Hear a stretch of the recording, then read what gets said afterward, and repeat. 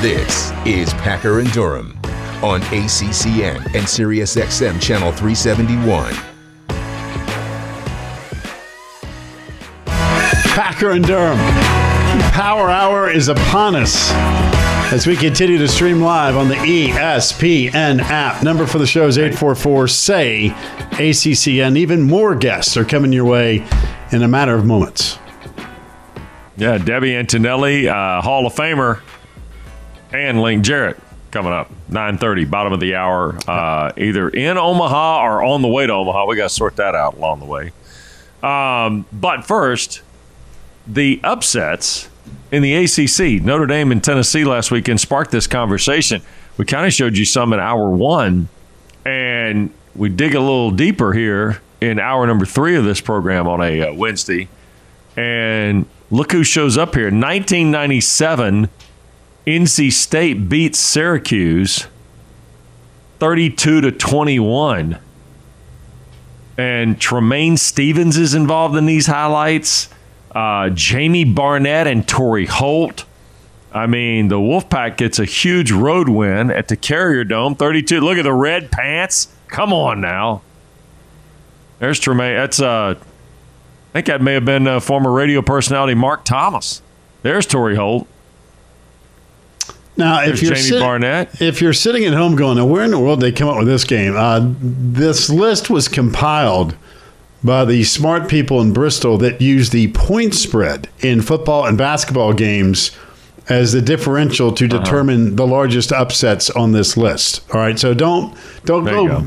Hey, did you see that list? Packer and Durham, these guys, have they lost their mind? No, this is all based on point spreads, upsets. Okay, so just give everybody the heads up on that. Yeah, 2017, the next stop. The Orange beat the Tigers 27-24, Pack. Yep. It was a Friday night. Dome, we talked about this game yesterday, right? Sure did. Yep. No doubt about it. Guys were wide open. Clemson sound asleep, man. Syracuse had the place rocking. Tigers had some issues at quarterback from an injury standpoint. No excuse. Syracuse outplayed them, won the football game. There was nothing fluky about this, other than the fact that Syracuse, I don't believe, won another game afterwards, which made zero sense. Zero sense. Point. Huge upset. Sure did. If there is a singular game that comes to mind in the evolution of ACC football in the modern era, it would be a Thursday night game in 1995 at Charlottesville.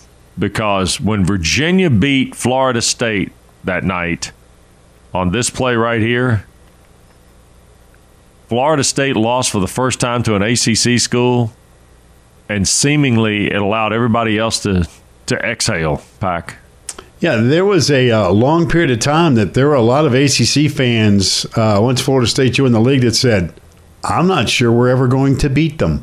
They may never lose another game in football in this league. I mean, they were that good. Bobby Bowden's teams were spectacular. And you were kind of figuring out, all right, at some point in time, who was going to be the first to do it? Well, Virginia was the answer to the question. I know Danny Cannell. I see that play every time I think of Danny, who says, I still think he got in. He did not get in, Danny. It was an L. No, he didn't get in, Danny. Didn't get in. But it was a great night for Virginia and boom. But Florida State elevated the league when they joined the conference. Clemson was good in the early 90s with Danny's team once Danny was gone.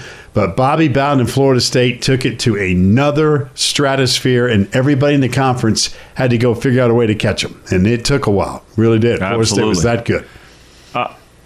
2000 is our next stop, and this is another one of those 8-versus-1 round of 32 games in the NCAA tournament. North Carolina beat the top seed Stanford 60-53. There's Brendan Haywood going to work in Birmingham. There's Joseph Forte, a couple of three-pointers late. It's 17 points. Stanford, 27-4, became the second number 1 seed to fall in the second round of the tournament. I just remember after North Carolina won, the amount of property destruction in Hoover, Alabama, right down the road that night was immense. People just could not wait to tear up the joint after North Carolina's big win down in the great state of Alabama. Let's go to some social reaction, please, before we get to another one.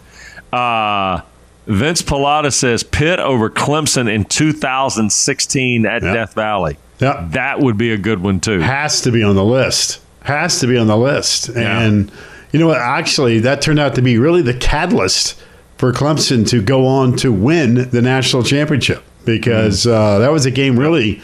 Clemson at the end just couldn't get a first down. Pitt and kicks it, blew it with the field goal, right, from 48 yards. I believe that's the last time Clemson lost a home game, if I'm not mistaken. I think that's right. I think. That's correct. Let that marinate a second. But that was a great win for Pat Narduzzi and his guys. Unbelievable. Yeah, that's a good one. Fish SML Hokie, Virginia Tech beating Ohio State at the Shoe. Yep. Speaking of losing and going on to win the national championship, right? Ohio State did that, but they lost the opener to the Hokies, right? Sure did. And I still remember doing the old radio show on Sirius XM. Ohio State fans calling me up about a month afterwards. Pac, what do you think of our chances to go to the playoff? I'm like, what are you talking about? You guys lost at home to Virginia Tech. You don't play a ranked team till it was like Michigan State in the middle of November. Lo and behold, that's why you could still lose early, but you can't lose again. But that was a tremendous win for Virginia Tech. Fantastic. Yep, no question. Mike Lewis always tweets to us. Appreciate that. Many Virginia fans will likely say 95 FSU. He's going with Virginia in 79, beating Georgia in Athens 31-0. Wow. Year prior to 80's national championship team, Virginia's last winning season was in 52. Most shocking football upset in school history. That's a good one. That's back. Virginia going to Athens and winning like that. Yeah, that was back before they enclosed old Sanford Stadium. You used to have dudes sitting up on the railroad tracks watching the games there at University of Georgia. Great place for a game now. That is an awesome place for a game. Last one here. DeRudy, the miracle on Techwood Drive, 2015, Georgia Tech over top 10 FSU. Yep, the block kick. And then Lance Austin picks up the block and runs it back for the score. That was a pretty good one. Hard to believe that was 7 years ago. Yeah, no kidding. Saturday night game, the whole bit. That's why I said to you, Roberto Aguayo. Yeah, remember a couple, I don't know, about maybe a month ago, we were talking about schedule pods and all that kind of stuff. That Georgia Tech Florida State thing, that's why I said Georgia Tech Florida State should be part of the combination, because we don't see that game enough, in my opinion. Georgia Tech and Florida State. And they've had some classics. They've really played some tremendous games. Oh, yeah. There's a game in '99 that Florida State won, was an absolute shootout. You were on the call Saturday night on ABC. Yeah, the '99 shootout. That was a Musburger, Bob Greasy, Jack Arute, Joe Hamilton coming out party, but Florida State won. They had the ball last. Literally, Florida State had the ball last and won the game. Yeah, they've had some moments. When we come back on this program, the ACC Title IX specialist tonight, and we're going to talk to our Hall of Famer. Debbie Antonelli joins us live to talk about going to the Hall of Fame in Knoxville and also the impact of Title IX here in the modern era. We'll do that next on Packer and Durham. This is the Packer and Durham Podcast.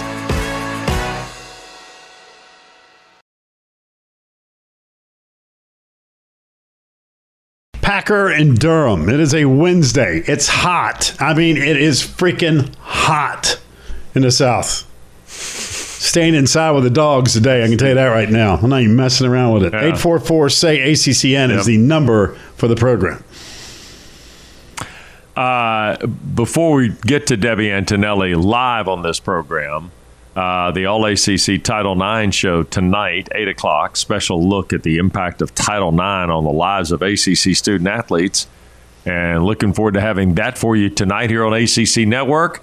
And here's Debbie in her own words about the importance of Title IX. I feel very strongly about this because I think you're always going to be on a team. It might not be a sports team. It could be a family. It could be a corporate setting. but you have to learn the dynamics of working inside a team, and that's what sport gives us. It gives us a chance to learn how to set goals and to fight for what you want, to overcome adversity, to make a mistake and to figure out how to solve it so you don't make the same mistake twice. You miss a ground ball, you don't quit. You miss a free throw, you don't quit. You figure out how to fix it so that you can, continue to move on and grow and get better and serve other people. So that's what I think mostly sport does, is it teaches us how to be a part of a team. And that is so important in society, and it's so important in your own personal life. 100% right with that approach, I guarantee you. There's the Hall of Famer right there. How about that? Just Come like on. that. Yeah, let's go. Let's go. Hey, guys. Good morning. I love seeing you guys. Thank you so much. Buongiorno. So how was Knoxville? Knoxville had to be great, huh? That was some special night.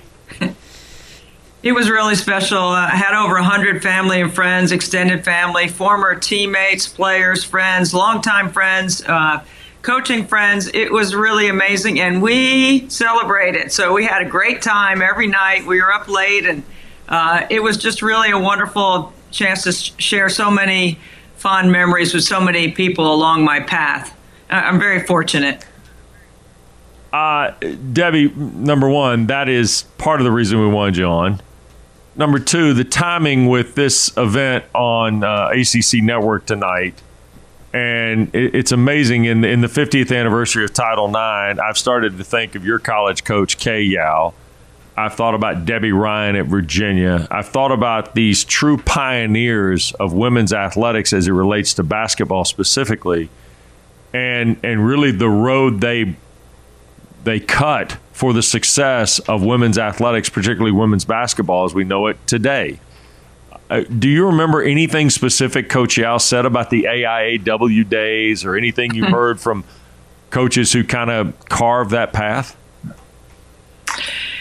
Well, I was fortunate. I did not play in the first NCAA tournament for women, but I played in the second. So obviously the teams that I grew up watching at NC State that Kay coached were teams that played in the AIAW, and that was such a significant part of someone like me getting a chance to experience basketball. I didn't know girls played in college, and I didn't know you could get a scholarship for doing so.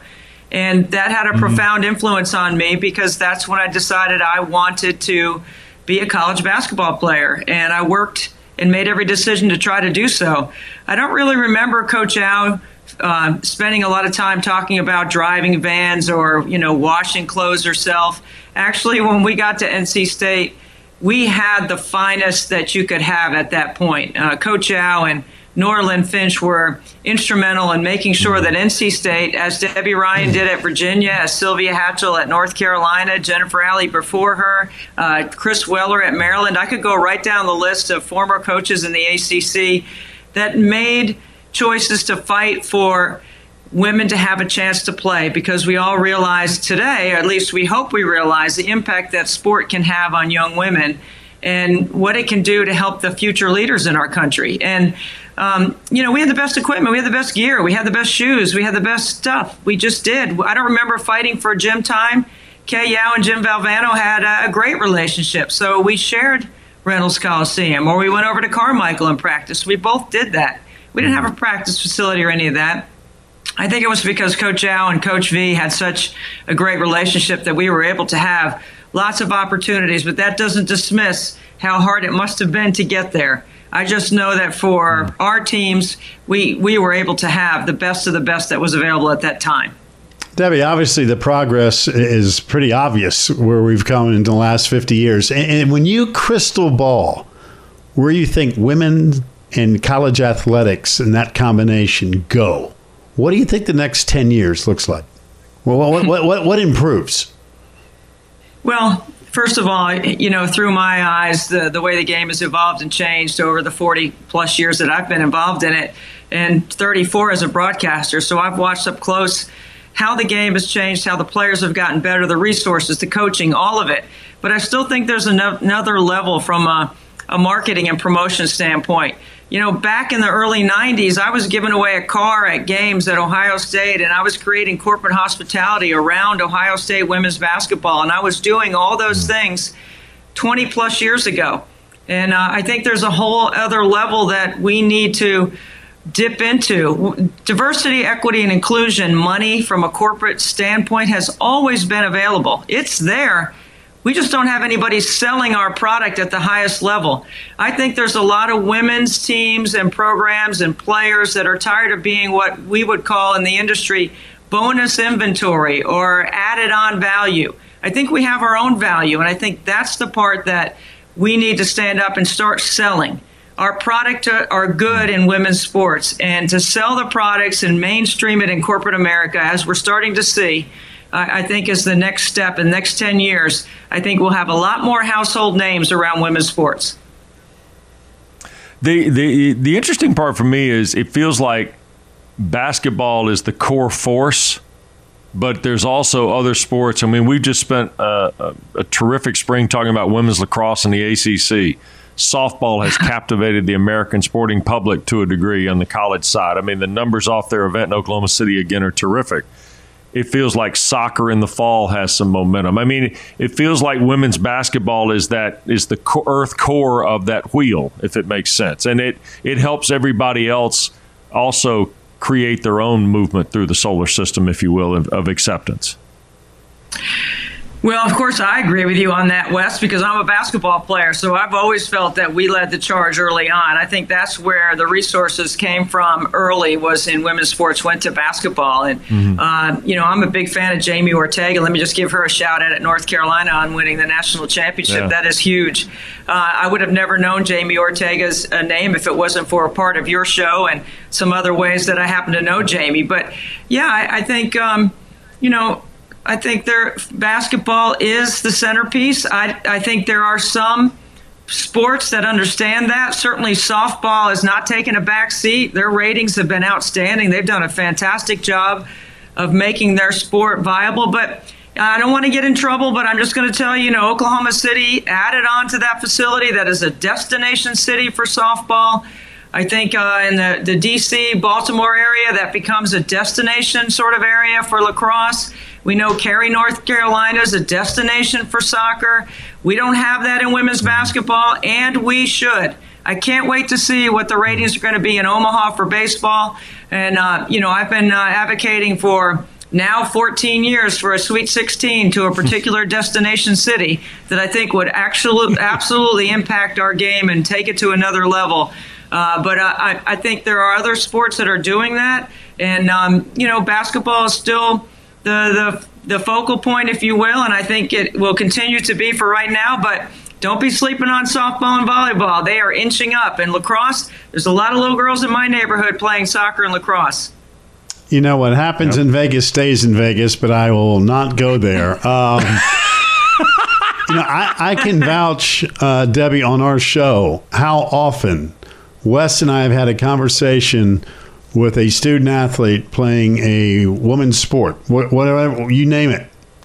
And we get done with the interview and go, man, what a great personality. Smart, terrific at what she does, obviously very talented from an educational standpoint. I think there are so many cool storylines that are so untapped in women's athletics because, let's be honest, quite frankly, football runs the show. It does what we're talking about, college football, the NFL, whatever the case may be. Basketball is certainly right there, but football is still the king. But there are so many sports that are untapped. And I think there's so many cool storylines that when you get a chance to do interviews like we do on our show on a consistent basis, and you find out about Charlotte North. I mean, 2 years ago, if Charlotte North knocked on my front door, I'd say, I have no idea who she is. Now, she's a superstar, right? I mean, superstar. And what she does on the next level professionally, who knows what that's going to be. But between name, image, and likeness, women's athletics now having a larger, broader band in terms of what you see on television, what you see on radio interviews, online, whatever the case may be. I think it's a completely, totally untapped universe. And it goes back to your answer about 5 minutes ago regarding marketing and sponsorship opportunities.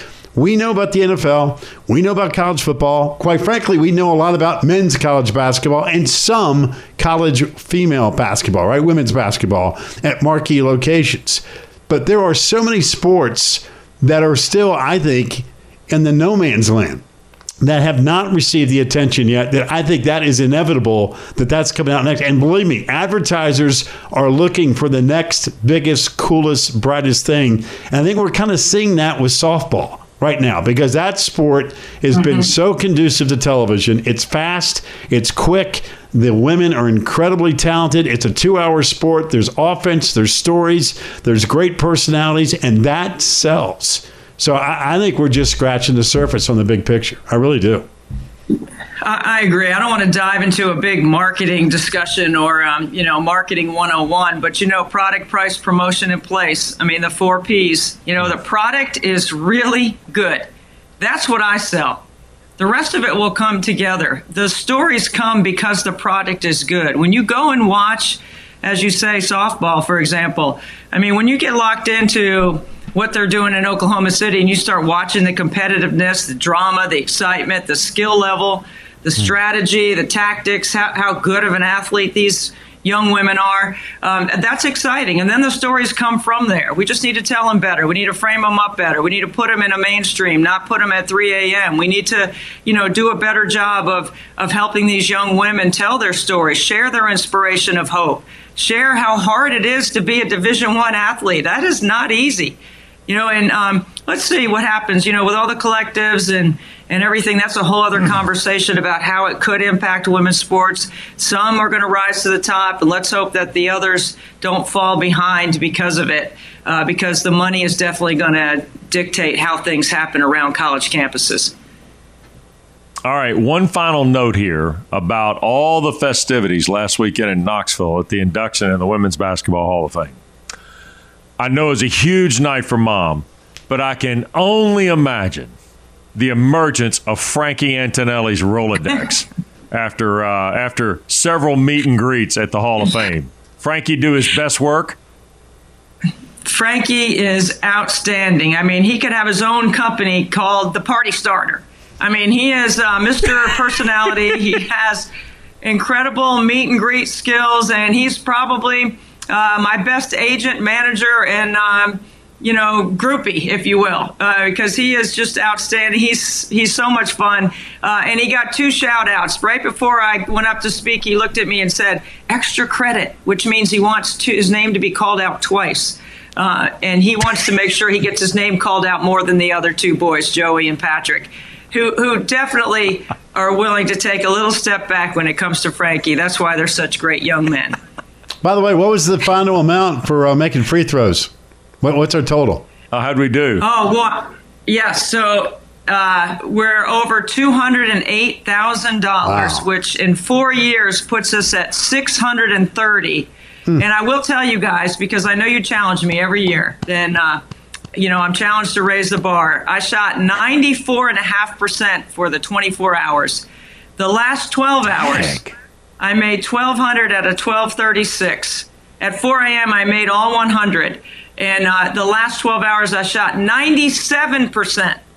So my average over 4 years is 93% in the driveway, raising $630,000 for Special Olympics. So cool. I always say it's not about the free throws, guys. You know that. But the money is significant. And I think next year when we start talking about this, we're going to start talking about raising $1 million for Special Olympics. And I couldn't be more proud. And I couldn't be more proud of the coverage that our company gave to Special Olympics National Games in Orlando last week. Very cool. That's awesome. That was cool. So great. Hey, Debbie, congratulations again. Look forward to seeing you soon. You know how proud of you we are. And thanks as always. Wes, I know you don't like it when I bring this up about our playing days, but you know what? For every little girl like me that was allowed to play with the guys growing up, it definitely made us better. And every guy that sees a girl walk up with a ball, you better let her play, because you have no idea what kind of game she has if she's walking up on a court with a bunch of guys. There you go. All right. Be well. See you soon. Thanks, guys. All right. You bet. Debbie Antonelli, Hall of Famer, joining us here on ACC Network. When we come back, Link Jarrett is next. Next stop, Omaha for the Fighting Irish. We will talk to their head man next on Packer and Durham. Packer and Durham.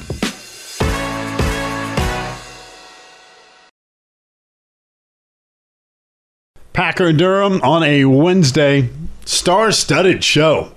I mean, star-studded from the very get-go. And we're not done because he joined us last week before he took his Fighting Irish against number one, the biggest, baddest, greatest college baseball team ever assembled, and went in there and took 2 or 3 against Knoxville and Tennessee. They're even road tripping to Omaha. Let's bring on Link Jarrett, Notre Dame baseball. There he is. Coach, first of all, good seeing you again. Man, congratulations. I know you talked about it last week, how much fun it's been coaching these guys, but that was some kind of effort and performance and accomplishment pulling off what you did against Tennessee. That's a great baseball team you beat over the weekend. That was great. They're great. They're great. The key going into that is we didn't have to match what they did throughout the course of the season. We had to find a way to win 2 games, and we tried to express that to our guys when we knew where we were going. And you look at the statistical dominance and the dominance through the SEC, we had to win 2 of the 3, and our guys embraced that competition.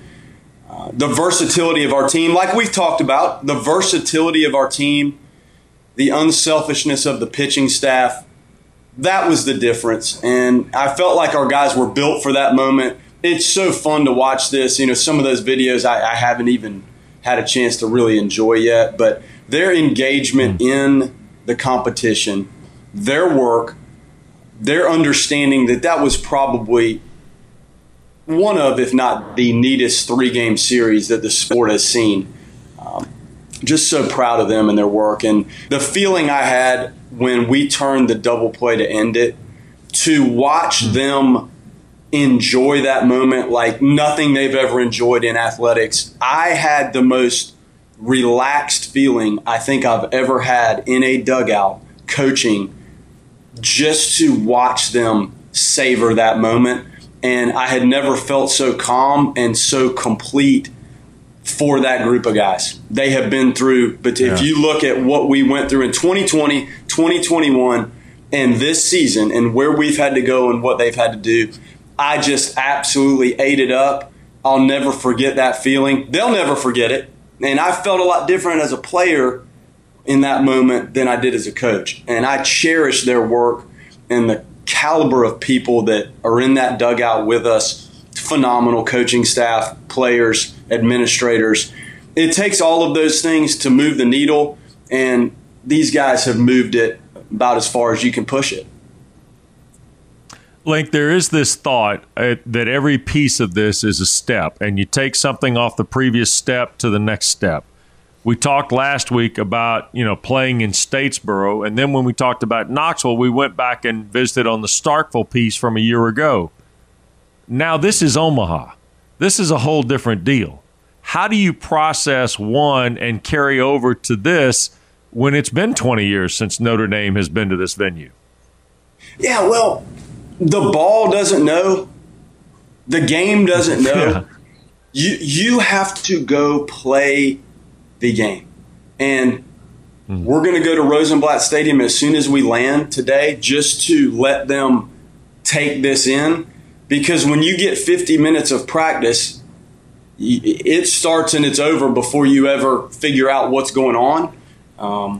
I want them to see it and feel it so that thought and embracing the facility and what that facility represents, that's over with.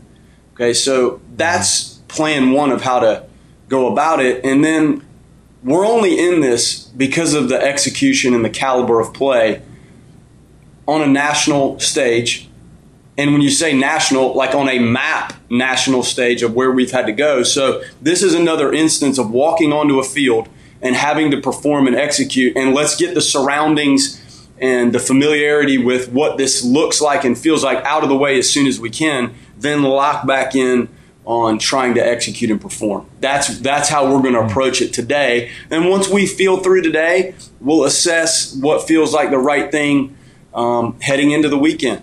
But these guys will embrace it, and then they'll lock in.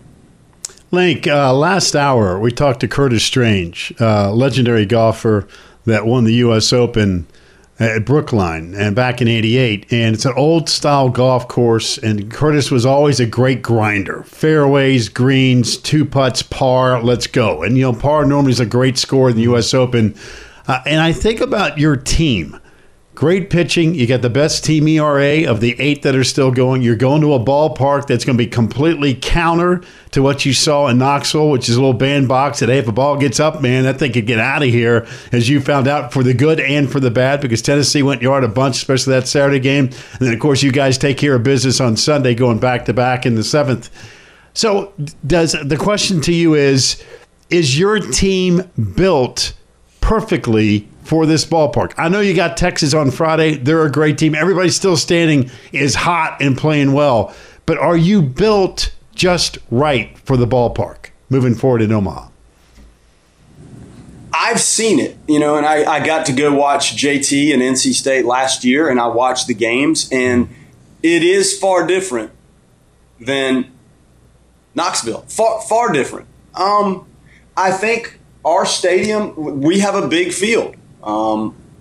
It plays a little bit more like we're going to see in Omaha. It's bigger. The grass there is usually thick and balls don't shoot through there like you might see at some places. The outfielders have to cover a lot of ground, and there's usually some sort of wind that's in play in the Midwest. So we're used to that. And I think the athleticism of our outfield and the ability to range and catch balls, various angles, you really saw it in every outfield position this past weekend. So we are built for that. And then the versatility offensively, when you're playing Texas, they've got great arms, phenomenal defensive team. You're going to have to try to create within the confines of them probably not handing you a lot of extra opportunities. So we're built for it. But like you said, the other teams in this are built pretty good too. So then you get into the subtleties and the nuances within this level of competition. And that'll be the separator in the whole championship. Yeah. Link, you mentioned, 3 times as a player you made this trip. I mean, playing for one of the great guys in college baseball. You know that. We all do. Terrific teams. You go to old Rosenblatt. Now you go downtown. You play in the market. It's funny. You mentioned going to see JT play last year, and that kind of slipped my mind that you would be there. But in some ways, does that make it feel a little more comfortable making this trip, knowing, hey, okay, I've seen this ballpark downtown, the new big spaceship ballpark that everybody talked about, that it wasn't hit it out on the freeway like it was at old Rosenblatt. Now you go downtown around the market. It's a different vibe environment-wise. Omaha still embraces the event. And I kind of think it's cool you're going to take the team to the ballpark when you land today, because that's just one piece of the whole Omaha experience that hasn't changed since you played. Yeah, no, it hasn't. It's just phenomenal. In the opening weekend of this, from the time we land through this first weekend, I think it's one of the great spectacles in athletics. I really do. You could put it right up there with any of the big events. Mm-hmm. I mean, I've been to countless national championship football games, the Masters. I just feel like that weekend and how that city loves and embraces the event, and then the teams in the event. What I experienced last year was just amazing as a parent, and I'm up in the stands, and I wasn't in the best of moods at that point. You can imagine kind of the whirlwind that had occurred not being there. There was a chance I was going to coach against my own son in the College World Series. And so there's a lot of unique things that were going on. So this year, we'll change seats. Now I'm down in the dugout, and my wife's up there, Jen's up there again, watching Dawson, my daughter, they're locked in. And then JT's up there probably thinking about, their run and how they didn't quite have a chance to make it back into this. I thought they should have, but that's water under the bridge. So just such a unique moment. But yes, having seen that and absorbed the spectacle that it is that first weekend, no doubt it's going to help. And I'll talk to our team here shortly as we wrap up practice about the feeling and what's going on with so many people that want to be a part of your experience. And we do have to stay focused, enjoy the spectacle, but stay focused on the task at hand. These opportunities are very difficult to achieve, so we don't want a lack of focus to be an issue for us. I will say, cannot wait for them to take this in and feel the emotion and the presence of that event, those people, the way it's run, the other teams, the other fans. It's a stockpile of excitement when you roll in there today. Yeah, there's no doubt. You know, the other thing I think that helps you too, Link, is that you've got an old team. You got experienced guys. I mean, it's not the kid that's going to be, you know, bug-eyed walking around going, oh, my God. I mean, you guys have been through a bunch of stuff together. And, you know, you hear that term team. Man, it really does mean something at Notre Dame, given how old and experienced, and you've been through some highs, you've been through some lows, you've gone through the COVID routine. You just talked about that a second ago. What you did this past weekend in Knoxville was one of the great upsets. I know you guys didn't think so because you were going, hey, we're there to win 2 games and get the mustard stains out of our uniforms from all the bottles being thrown. But you've got all the experience. I think your guys will embrace that like, hey, this is another punch ticket. Let's go take care of business. And like you said, it's all about execution now. The team that executes the best gets the key 2-out hits. They're going to be a dog pile for somebody waiting for them in Omaha. And why not Notre Dame? No doubt. These guys, they have been through as much as any college team that I can ever remember. And as much as you guys study it, just to look at you know, the coaching changed. These guys lived it. They had to buy into a whole new way of doing things. Like it's new verbiage, new signs, everything. So they've run the gamut in terms of facing challenges. And when you're older, you probably just by age have had to deal with a lot, some good, some bad. And yes, we do. And these guys that are seniors, they have to get into graduate school at Notre Dame. So that experience and going through that to earn your COVID year, that's added that layer. And then some of the grad transfers that have really embraced everything that makes Notre Dame so special in a 1-year sprint for them. They've been just a blend into what we're doing, even though some of them will only be here 1 calendar year. Truly remarkable. And yes, to have age, maturity, a sense of who we are because you've played together so much, undoubtedly helps you perform in this. Now, I will say, even if you've been in the event a few years, I think when it starts and that first game is thrown pitch number 1, it's still a unique feeling. So I think every team, the ones that have been here before, and obviously our guys haven't, I think you still have a little bit of that adrenaline and necessity to try to relax and get right into what helps you from a competitive standpoint. How quickly you can transition into that might be the difference in a win and loss. I think Wes froze on us for a second. Listen, we wish you the very best. I know you're on a tight schedule. Yeah, well, you know what? You left all of us speechless after what you pulled in Knoxville over the weekend. Locked him up. Hey, safe travels, Link. We really appreciate it, man. Take care of yourself. We'll be rooting for you. All right. Thank you guys for all you do. You got it. There's Link Jarrett, head baseball coach at Notre Dame, and they are headed to Omaha. They get Texas on Friday evening at 7 p.m. It's all good. When we come back, talk about the ACC in the classroom as well. Completely dominant. And I know you're not going to be surprised. We'll find Wes Durham maybe, perhaps, for the last segment. All that's coming up. Packer and Durham, the ACC Network. Here's Mark Packer and Wes Durham.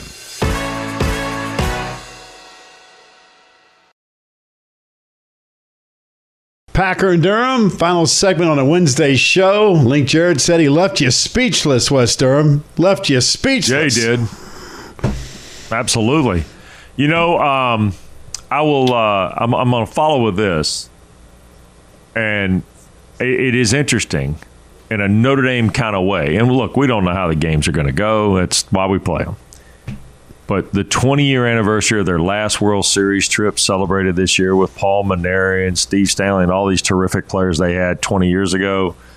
Then this team that's got David LaManna and Jared Miller, who are 2 grad students at Notre Dame. They've kind of been there all along through the Mick Aoki to the, Link Jarrett transition pack. It just feels like Notre Dame's kind of got that vibe a little bit, And I'm gonna hate to draw this comparison, but it feels a little bit like NC State last year that had some of those guys that had kind of been through some things in the previous 2-3 years with their baseball team, right? The cancellation of the season, come back, that kind of deal.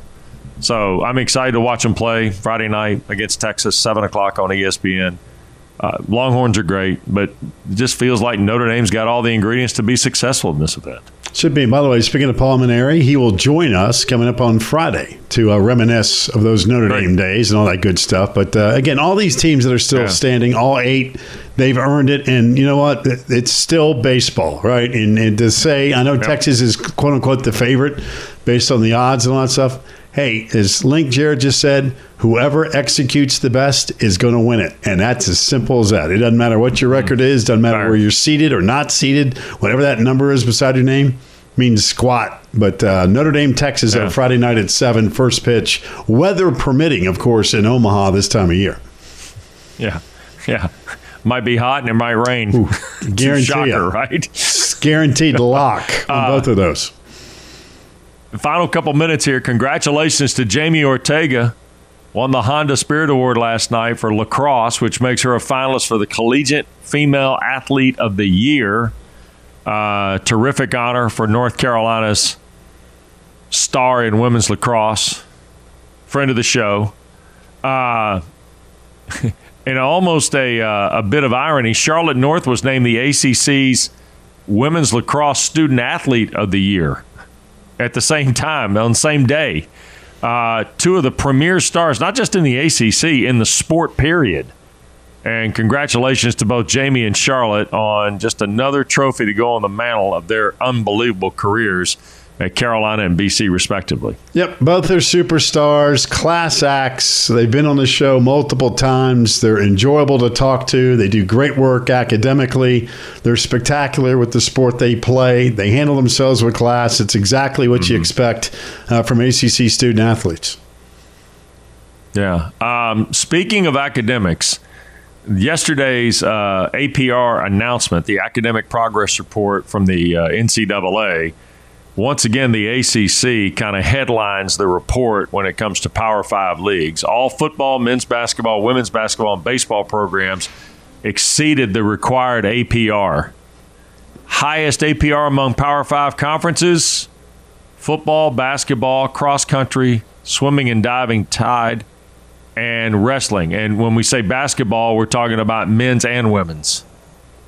Or men's sports, I should say here. Men on this list, and then you'll see women here in just a moment, which also include golf, soccer, swimming and diving, tennis, and track and field for the ladies. So the ACC, again, highest APR among Power 5 conferences in those particular sports. That is the worst kept secret known to man, is that the ACC is dominating from an academic standpoint. And when I saw that release yesterday, I was like, yeah, well, that's par for the course. That's how this league rolls. And it's what kind of separates everybody, right? I mean, we talk about winning championships. The league this year's won, 6 or 7 national championships. Got a chance to win another one with Notre Dame, which I believe ties the all-time mark for the conference. Academically, it's on another stratosphere. So it's what separates the ACC from everybody else. Simple as that. I know there's some leagues that don't put a whole lot of emphasis on academics, but we do in this conference and take a great deal of pride in it. Yep. There you go. Quick, we showed you athletic mascots yesterday. Real quick picture here. This doesn't need a lot of attention because, hey, whoa, Buzz. Excuse me? Hanging out in the heat. Yeah, there you go. Uh-huh. There you have it. By the way, Wes, you think it's a little warm in that uniform right there, middle of the summer? Huh? A little smoking hot today for you? I wouldn't stand close to him. Wouldn't stand close to Buzz. I can tell you that. Man's got to go to the cleaners. 2-a-days tomorrow. Virginia and Louisville on the docket, and NC State quarterback Devin Leary will be our guest tomorrow in the 9 o'clock hour. Thanks to Josh Macri, Angela Travato, Chrissy. Tune into Packer and Durham weekday mornings from 7 to 10 Eastern for the best conversations about everything from the ACC. Find it on the ACC Network, SiriusXM Channel 371, and streaming on the ESPN app.